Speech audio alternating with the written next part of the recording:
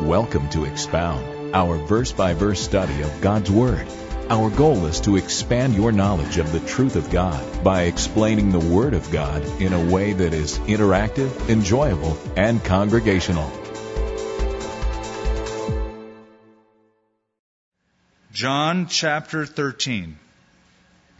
Let's pray. Father, we now focus our hearts. We calm them before you. We do so because we know you and we have come to trust you. And in this time of prayer, we ask you to be our teacher, that your Holy Spirit would break the bread of life, the Word of God to us. As we examine these writings of John, which are more than a man writing it, it's the very Word of the living God, your Word inspired, written through the human instrument of John, telling us about these last hours of Jesus. Inspire us, Lord, and prepare our hearts as we then take the Lord's Supper at your table. In Jesus' name, amen. If you remember in chapter 12, there was a meal with friends and a foot washing. It was at the home of Lazarus, Mary, Martha, or at the house of Simon, Mary, Martha, Lazarus, the disciples, Jesus were there. It was before the Passover. It was a house filled with friends. And Mary of Bethany took a pound of very costly oil of spikenard and anointed the feet of Jesus and wiped Jesus' feet with her hair. When we come to chapter 13, we also have a meal among friends and a foot washing. This time it is not Mary of Bethany, it is the Master. Mary of Bethany was anointing Jesus' feet in preparation for his burial, he said. In chapter 13, Jesus is washing the disciples' feet, preparing them for after his burial, after his death, burial, and resurrection. It is just the disciples in this room. It is a typical Passover meal. It is a meal that Jews have celebrated and do still celebrate annually, marking their deliverance from the bondage of the Egyptians so many years before. And it was on this night that Jesus made the elements of the bread and the wine. We commemorate by a piece of bread and grape juice, the fruit of the vine. Symbolic of that first Passover meal, that Jesus made those elements so noteworthy, what we call the Last Supper. Now again, remember the perspective of John, of these gospel writers. The first 12 chapters cover the first 3.5 years of Jesus' public ministry. Chapters 13, 14, 15, 16, and 17, and part of 18 cover the last night of his life before he will be sentenced and crucified under Pontius Pilate. So it is weighted toward the last few hours as Jesus makes this eternal transaction for our sins. Now, every Passover, the kids ask a question. They're prompted to ask this question. They say to the dad, "What makes this night different from all other nights?" I want you to think about that question in terms of if one of the disciples perhaps asked that question to Jesus. And perhaps one of them did. That was part of the protocol. Maybe one of the disciples, like a child would do at a Passover, following the protocol, the typical Haggadah of the Jews, said, "Master, what makes this night different from all other nights?" It was a different night. They had shared many nights with Jesus. They had shared at least 2 Passovers with Jesus.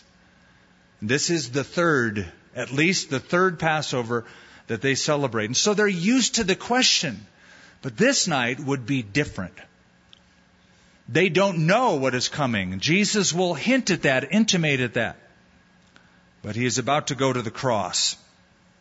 Now you do know, probably most of you, that meals were considered sacred, right? To eat with somebody was an intimate form of fellowship. If you want to be close to someone, you break bread together. And essentially, that meal, that bread that I put in my mouth becomes a part of my body. The bread you put in your mouth from the same loaf becomes eventually a part of your body. So we are, in essence, becoming a part of each other. So they considered it a sacred thing to eat with another person. This is why Paul the Apostle later on will say, don't even have a meal with somebody who claims to be a believer but is living in blatant disobedience. You are sharing a level of intimacy that can't be shared as a believer in Christ. So it is sacred. But at a Passover meal especially, it was more than just this is a meal. This is an even more sacred meal. Because at a Passover meal is where you linger. You make it last a long time. The opposite of a fast food restaurant. It was a long food restaurant. You sit for hours and you share. The other night I was with a friend I hadn't seen in a few years, and we were at the table for 3 hours. So it wasn't Passover, but that's the idea. And that's the meaning when Jesus said in Revelation chapter 3, "Behold, I stand at the door and knock. And if anyone hears my voice and opens the door, I will come in and dine with him, and he with me." I will share a level of intimacy with that person who invites me to come in, to come close. Now, at this Passover meal, the world is shut out. It is just Jesus' men. It is the coach getting his players together before the game. It is the general getting his men together before the battle. The world is outside. Just Jesus and his disciples are sharing this moment inside. And that's important to note. Jesus' public ministry is over. It's done. He has nothing more to say to the world. But he has a lot more to say to his men. Now, if you know anything about the discourses of Jesus, you know that Matthew, Mark, Luke, and John include 4, and only 4, major talks, discourses by Jesus. The first one in the New Testament, and probably the most famous one, the most notable one, is the Sermon on the Mount. That's the first discourse. It's a public discourse. That's Matthew 5, 6, and 7. The second public discourse recorded is called the Kingdom Parables, recorded in Matthew chapter 13. The kingdom of God is like this. The kingdom of God is like that. The third major discourse, we call it the Olivet Discourse. The Olivet Discourse because it was preached on the Mount of Olives in front of Jerusalem. When Jesus predicted the collapse of the temple, and the disciples said, "When will these things be, and what will be the sign of your coming and of the end of the age?" And he gave Matthew chapter 24, also mirrored in Mark chapter 13, also mirrored in Luke chapter 21. That's the Olivet Discourse. Now we come to the fourth one. And this is the longest one. And this is the most significant one to us. Because the world is outside and just Jesus' closest friends are on the inside. This is to them. And that's why we love this section. And we'll just be touching on it tonight. In chapter 14, 15, 16, we'll be getting into it. It's Jesus' own words. If you want to look ahead, if you have a red letter edition, look at all the red letters in those chapters. It's just Jesus giving that intimate discourse to his disciples. Now, if you remember, and I do want to refresh your memory because I left you hanging last time, as I frequently do, unapologetically. But when Jesus was ending his public ministry, which ended in chapter 12 of John, John makes a special note of how they were treating him. In verse 37 of chapter 12, but although he had done so many signs before them, they did not believe in him. Miracle after miracle, sign after sign, indisputable, visible evidence. And they did not believe. That it might be fulfilled, the word of Isaiah the prophet, which spoke, Lord, who has believed our report, and to whom has the arm of the Lord been revealed? Therefore, watch this, therefore they could not believe. See that? They did not believe, therefore they could not believe. Because Isaiah said again, He has blinded their eyes and hardened their hearts, lest they should see with their eyes, lest they should understand with their hearts, and turn that I should heal them. What's the point there? Here it is. It's pretty simple. If you are unwilling to believe, you may reach a point where you are unable to believe. The point, put in another way, is this. If you harden your heart will be hardened. In other words, you might decide, I'm going to harden my heart against the truth of God. God will come along and strengthen whatever decision you make. He did it with Pharaoh. It says Pharaoh hardened his heart. And then we read after that, God hardened the heart of Pharaoh. You know, I meet people who have trouble with that verse. Why would God harden his heart? Dude, you need to read context. You need to read before that. And before that, Pharaoh hardened his own heart. And God came along and said, well, then I'll harden your heart on top of that. So it's like a poker game. I see that 5 and I raise you 10.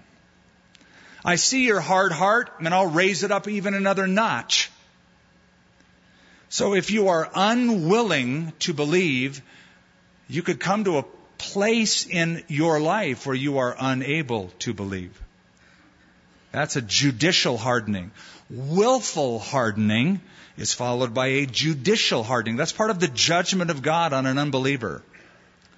Anybody can come to Christ. Whosoever will, let him come. I believe that. I know my Calvinist friends do not believe that. But I believe that whosoever will can come. And that if you soften your heart, God will even soften it more. Or He'll firm up that decision you make toward Him. If you harden your heart against Him, He'll firm up that decision you make against Him. So that closes His public ministry. And then, chapter 13, verse 1. Now, Jesus is going to teach them. But before He teaches, He touches. He's going to wash their feet. And the story is so precious. I mean, this is one of those chapters, I tell my fellow pastors, that preaches itself. You know, this is plug and play. You just read it and you'll get ministered to without any explanation. But you know me, that's not going to happen.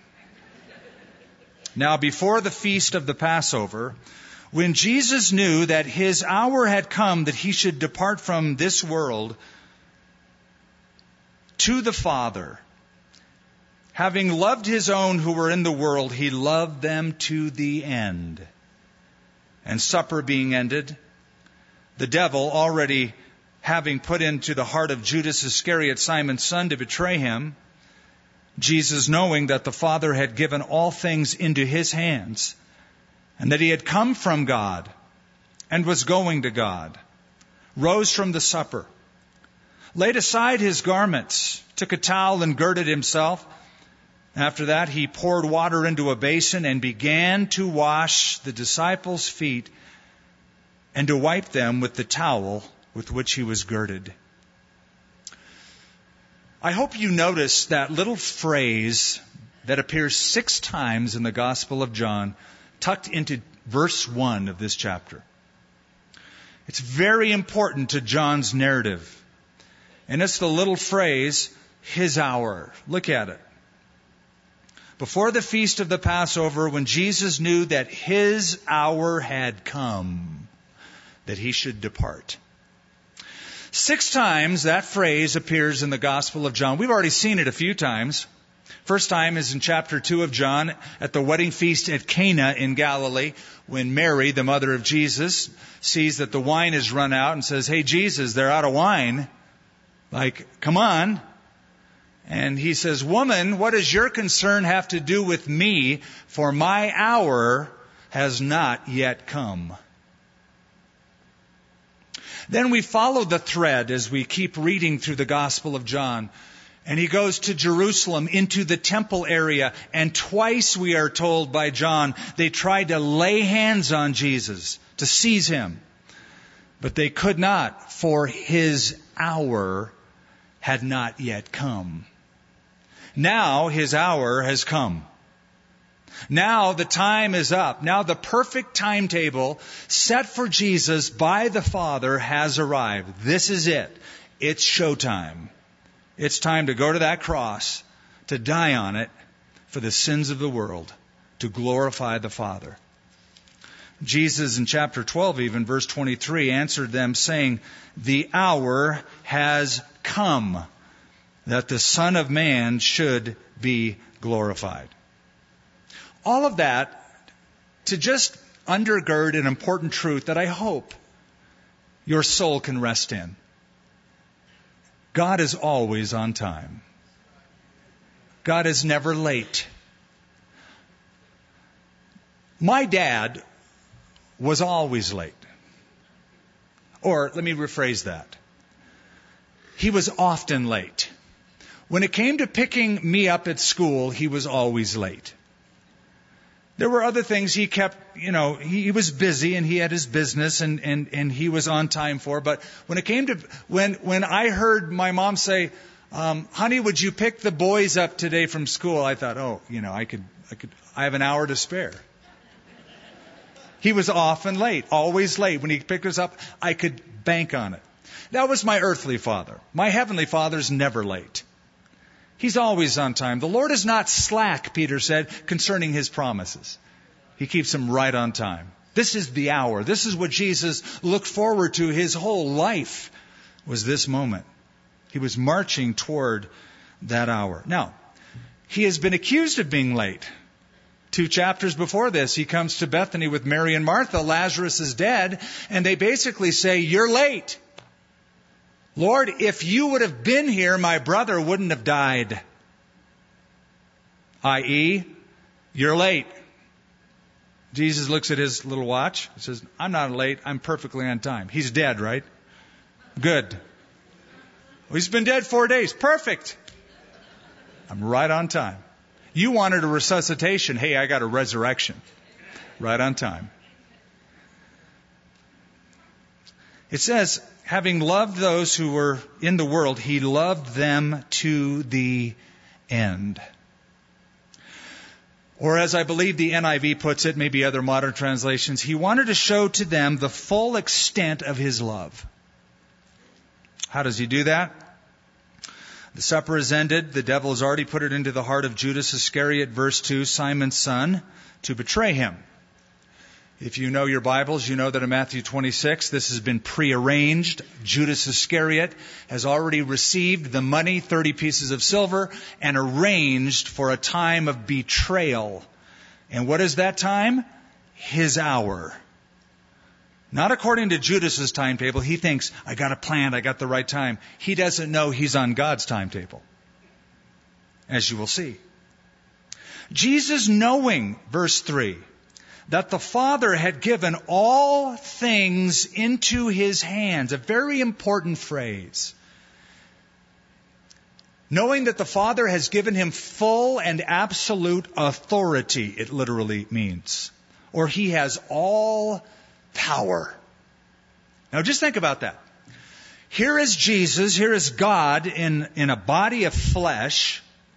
He has all power at his fingertips, given to him by God the Father. And he knows it.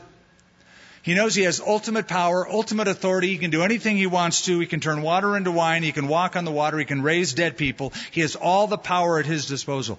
What are you going to do with all that power? He washes feet. with all that power. When I work out at the gym, there's one portion of the gym where the free weights are, and it's where the buff guys hang out. I see them over there. I look at them and I notice them, and they're gnarly. Some of them are tough, and they got big, defined, muscles. And they're just like hanging out. They even have a snarl sometimes, like, "It's not a tumor." And they're big. And I one time asked one of them. I said, "Man, you got a lot of muscles. What do you do with all those muscles?" And he looked at me like, well, watch. And he, flex. I said, "Yeah, that's cool, but what do you do with all those muscles?" And again, he wanted to show me what he did with them, and that's all he did with them. So what does Jesus, God in human flesh, do with all of that incredible, ultimate, spiritual, unlimited muscle power? And that's what I want you to see. Knowing that he had all authority, he acted like a slave, a servant. Now, here's something you don't know by reading John. You have to read Luke. Something is going on that night that you may not know about. They have been arguing. They have been arguing about who's going to be the greatest in the kingdom. Now, typically, when you would walk to a place for Passover, when you'd walk anywhere for that matter, you didn't have closed-toed shoes. All of you that I can see have closed-toed shoes tonight. For a good reason. It's stinking cold out there. But in the Middle East, you had sandals and your toes were exposed, your feet were exposed. So walking on those roads, all dirt, all dust, by the time you got to the place where you were going to eat supper, you had gnarly-looking feet. So to cure the gnarly feet syndrome, in every place where there was a meal, there was a pitcher of water and a towel. And it was the job of the household servant to wash the feet of the guests, to prepare the guests for a meal. If there wasn't a servant in that house, probably that is the case here, they would do it to each other. That was just protocol. Or they would do it for themselves. But typically you would do it to one another. But they are so preoccupied with who's the greatest in the kingdom, nobody's doing it. They're arguing about who's going to be the greatest. They're not thinking about serving. They're thinking about being a sensation. And so the greatest sensation of history, Jesus, becomes a servant to show them this is how it's done, boys. God didn't save you to be a sensation. He saved you to be a servant. You get down and you wash feet. Wash feet? You're the Messiah. You have all power. You're going to wash feet? That's like the president cleaning the toilets in the White House. Or it'd be like the Queen of England doing the laundry at Buckingham Palace. Elvis tuning his own guitar. Or, that's outdated, John Mayer tuning his own guitar. You have people to do those things. But those people weren't doing those things. So the sensation becomes the servant. And there's a hush that falls over the room as Jesus takes out the towel and begins to wash feet. Now, I believe there's a principle here. When you have all power and you know it, you're secure. Right? You don't have to prove it to anybody. Right? When you know who you are, you don't have to prove who you are. I want you to hear this. When you know who you are, you don't have to prove. Well, let me prove who I am. Let me show you who I am. Let me tell you about my degrees. Let me tell you about my education. Just serve. It's more dramatic when you do. So, your security comes from your identity. I know who I am. I know where I've come from. I know where I'm going. I'm going to wash their feet.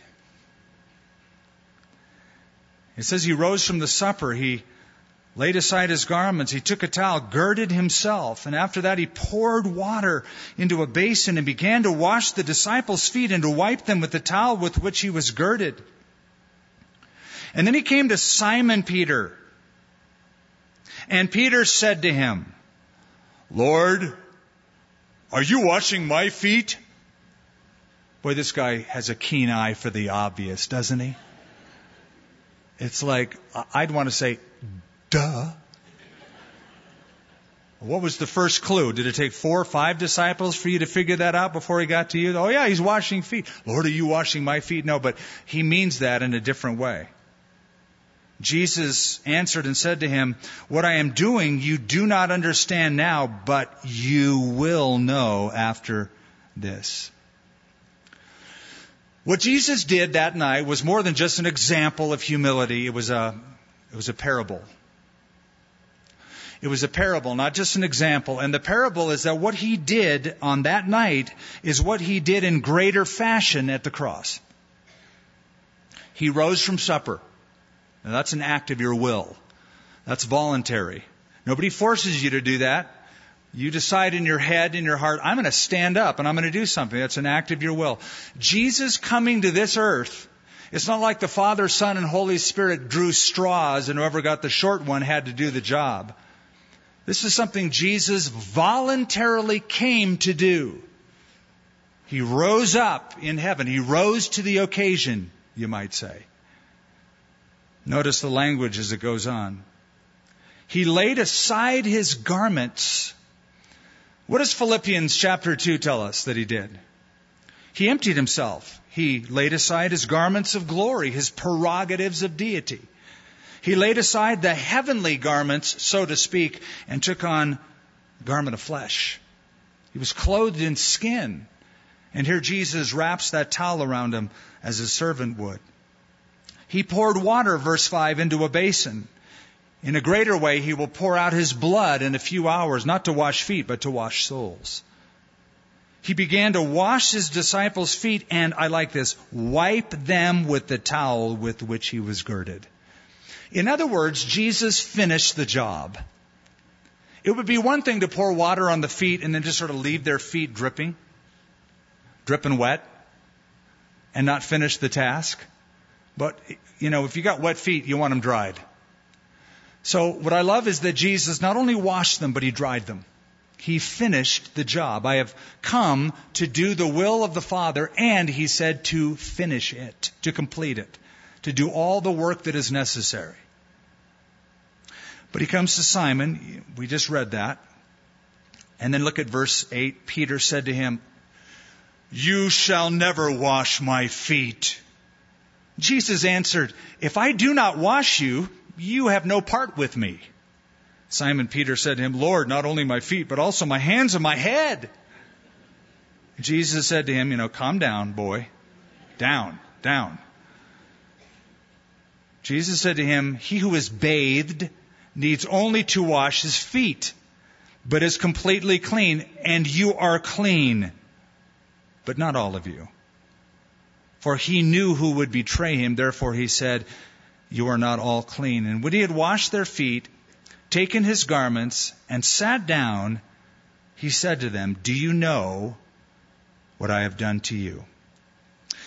I imagine when Jesus began the process, there was a quiet that fell over the room. Everybody's going, is he doing what I think he's doing?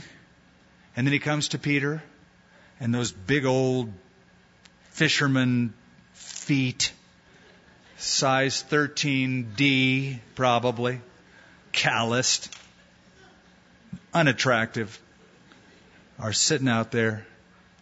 Jesus begins to wash, and Peter protests.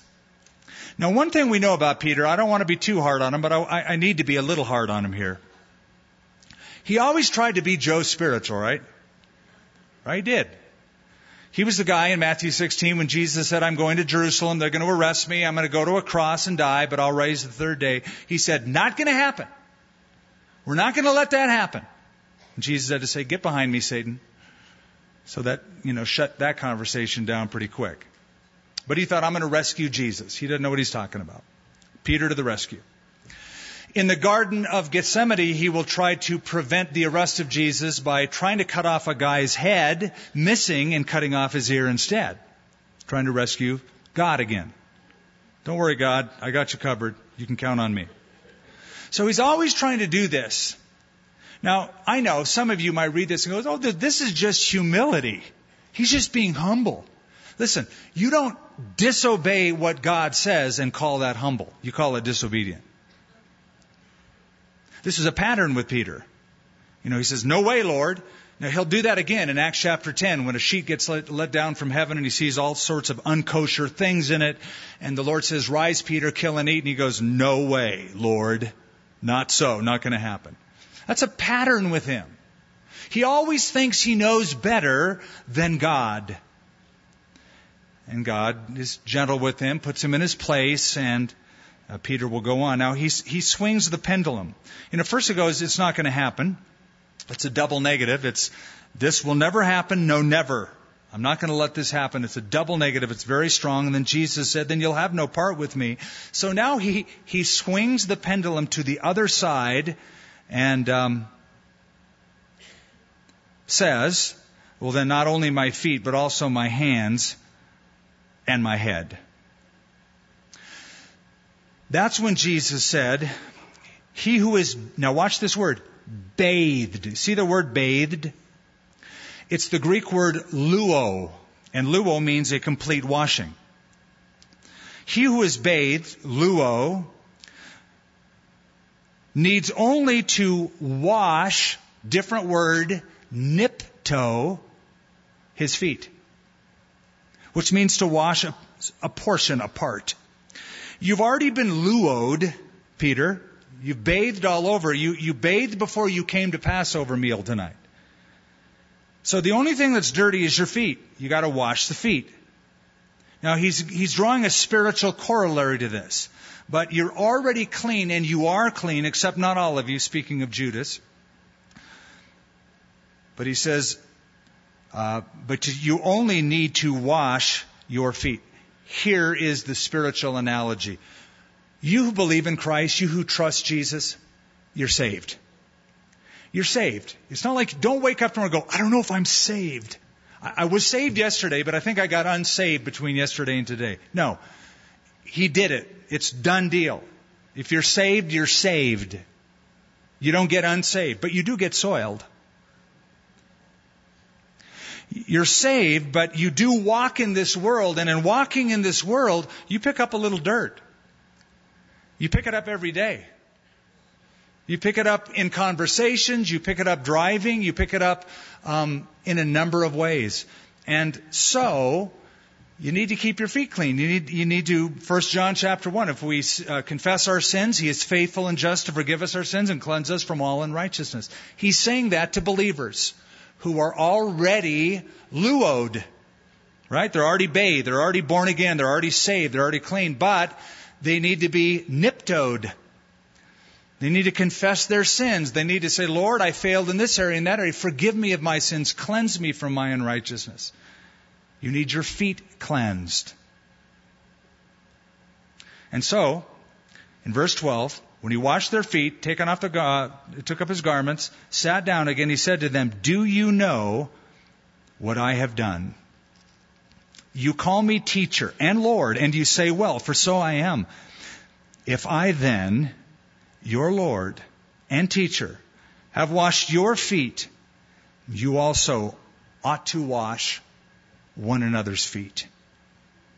For I have given you an example that you should do as I have done to you. Most assuredly, I say to you, a servant is not greater than his master, nor is he who is sent greater than he who sent him. If you know these things, blessed are you if you do them. I don't believe that Jesus was saying, I am officially inaugurating a weekly foot washing ceremony. And I think it's important that when you gather together in my name, have a Bible study and a foot washing ceremony. I don't see that.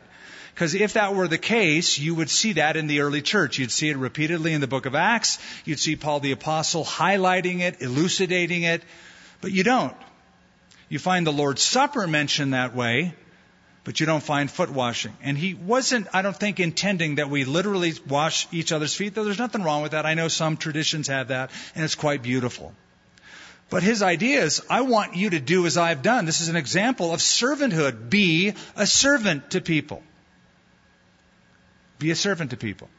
One of the great needs of the church is to have feet washed. Serve people. Encourage people. Mature people, train people, love on people, forgive people, talk to people, pray with people, wash their feet. You've been saved, but now, when I say a great need, here's the deal. You can study the Scripture, and I'm a huge advocate of study of the Bible, as you know. But in studying the Bible and in looking at Greek and outlining text and going deep and all of that, you can stimulate your mind, you can satisfy your heart, but you still have dirty feet. And look at what Jesus said in that last little section, verse 17. If you know these things, blessed are you if you what?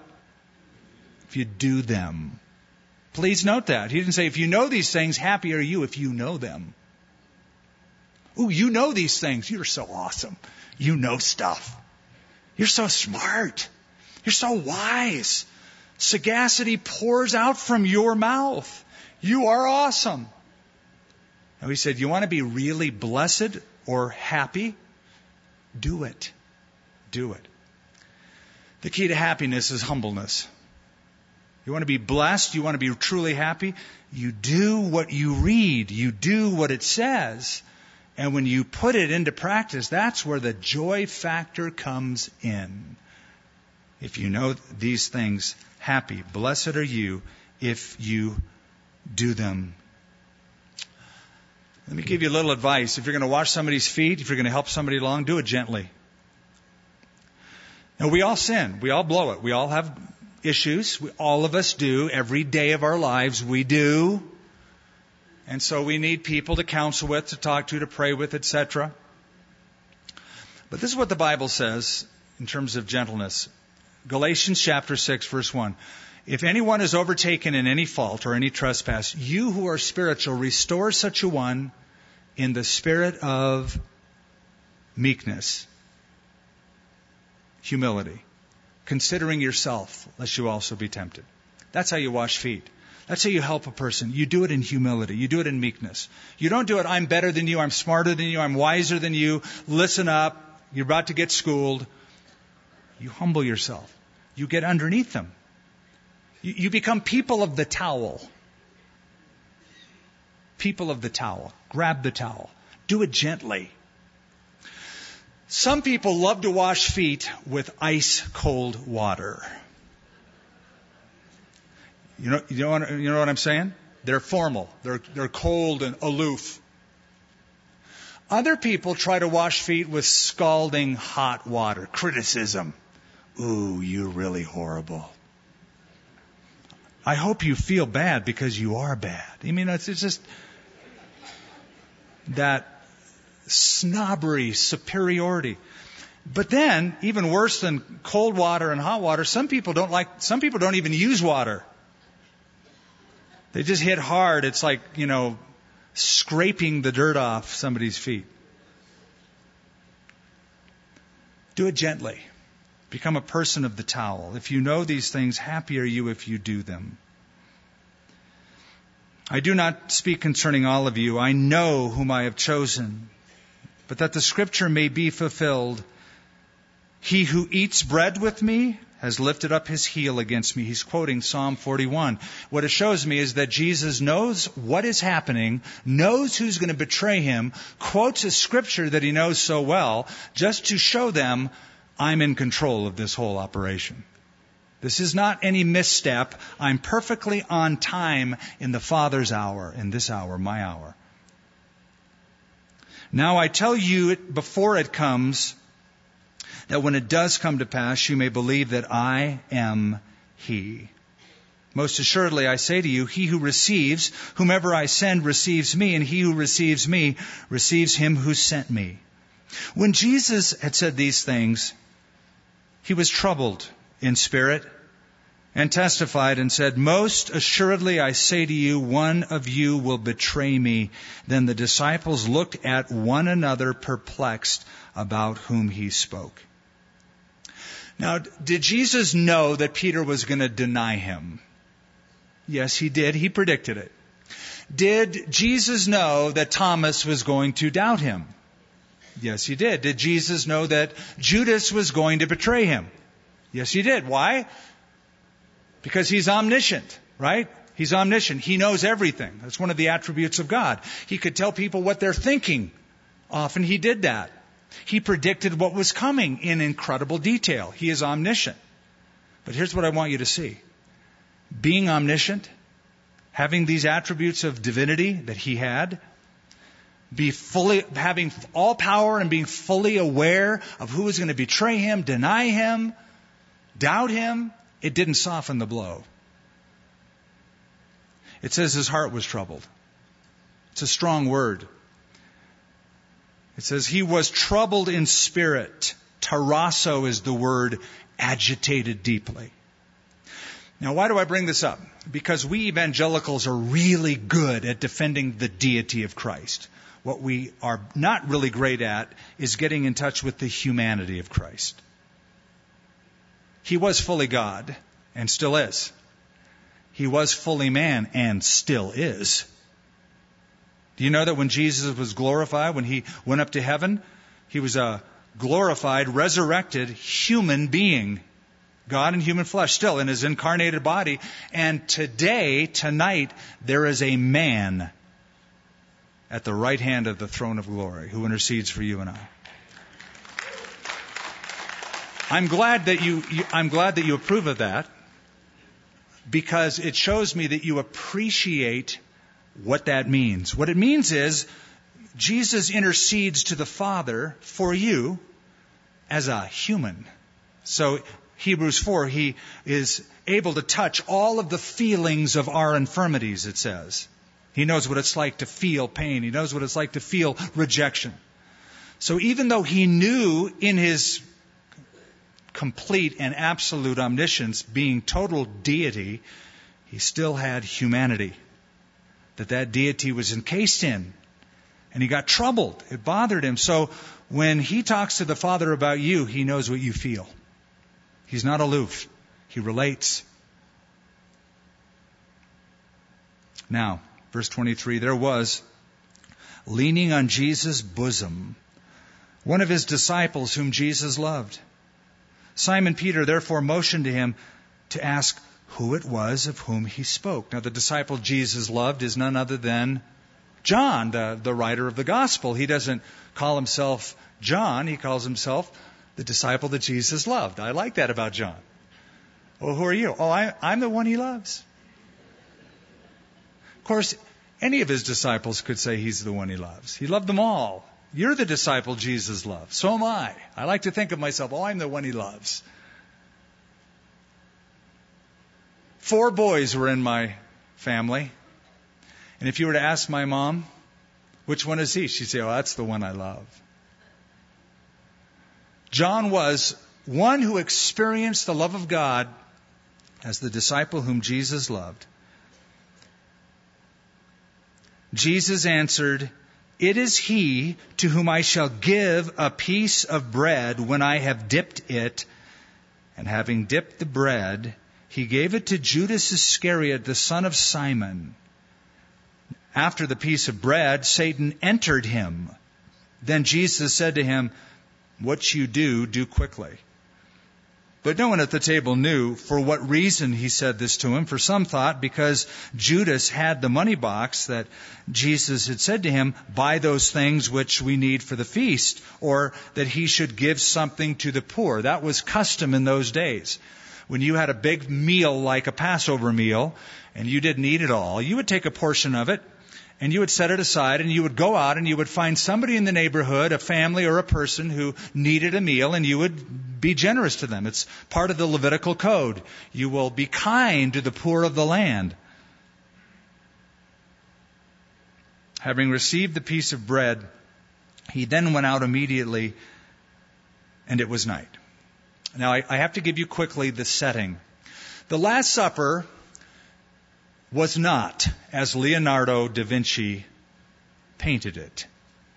You know the famous picture. When I say The Last Supper by Leonardo da Vinci, you know the one where they're all sitting on one side of a table, kind of like facing the camera,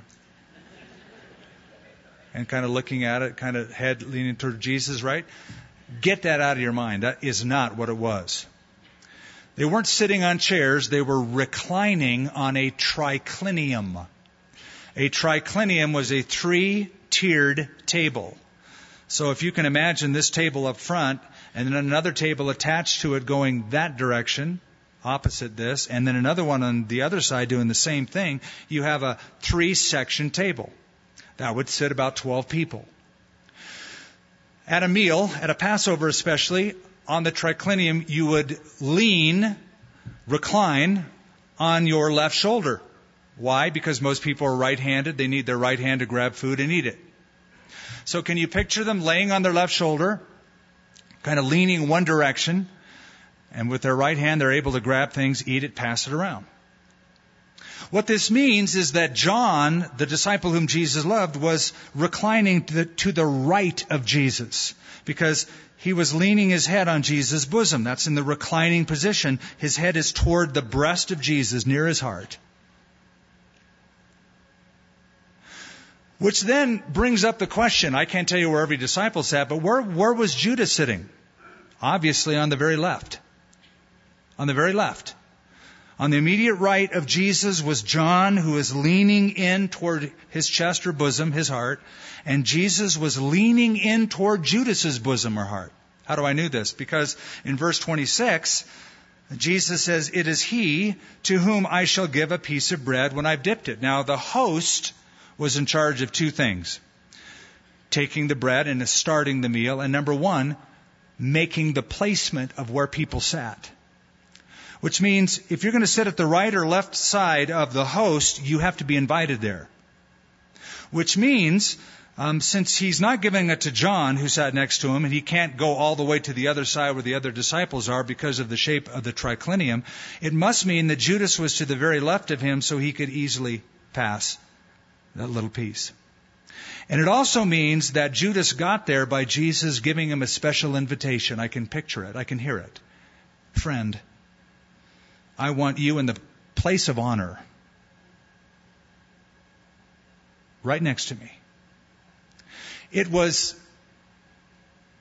as if Jesus was reaching out one final time to the man who had already agreed to betray him. Sit in this place of honor.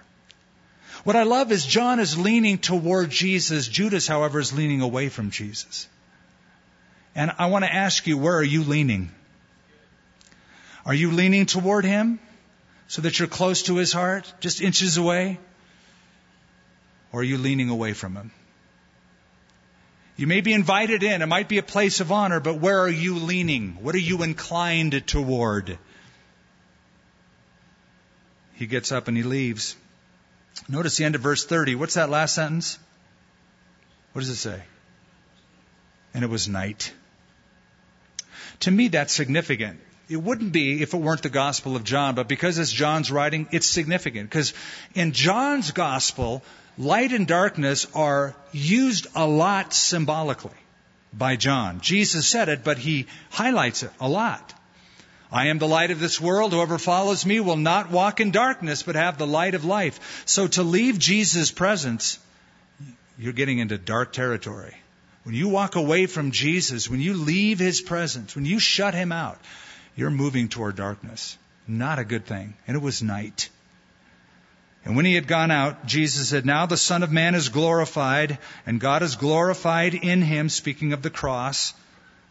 If God is glorified in him, God will also glorify him in himself and glorify him immediately. "Little children, I shall be with you a little longer. You will seek me. As I said to the Jews, where I am going, you cannot come. And now I say to you, a new commandment I give to you, that you love one another as I have loved you. That you also love one another. By this, all will know that you are my disciples if you have love for one another. I'm giving you a new commandment. Now, if you're a Bible student, and I'm speaking to Bible students when I speak to my Wednesday night crowd, this I know. I hope when you read this, you're going, wait a minute, this isn't new. I've read this before. I've read this in the Old Testament before. My mind goes back to Leviticus chapter 19, where God said, you shall not seek revenge or take out a grudge on any of the children of your people, but you will love your neighbor as yourself. You will love them. A new commandment I give unto you, that you should love one another. That's an old commandment. But here's the deal. The word Jesus used for new is the word that means renewed. It means fresh. You know it, but I'm going to freshen it up a little bit, okay? The word is kainos. If Jesus meant it's brand new in chronology, he would have used an entirely different word, the word neos, but he didn't. He used the word kainos, which means it's renewed, it's refreshed. And what I mean by that is Jesus took a commandment they were familiar with, but then he qualified it because he goes, now there's a new standard by which you are to love. And that is, you're to love people like I love.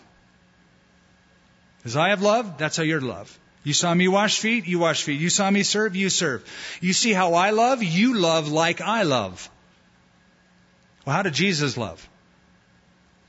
Well, let's see. Sacrificially. Well, let's see. Unconditionally. Well, let's see. Non-reciprocally.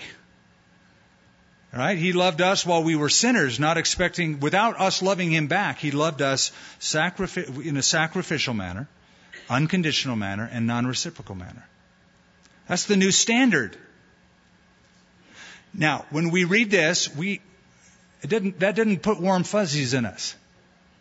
Because if you're reading this literally and you're thinking about this like you should, you're thinking, well, that's impossible.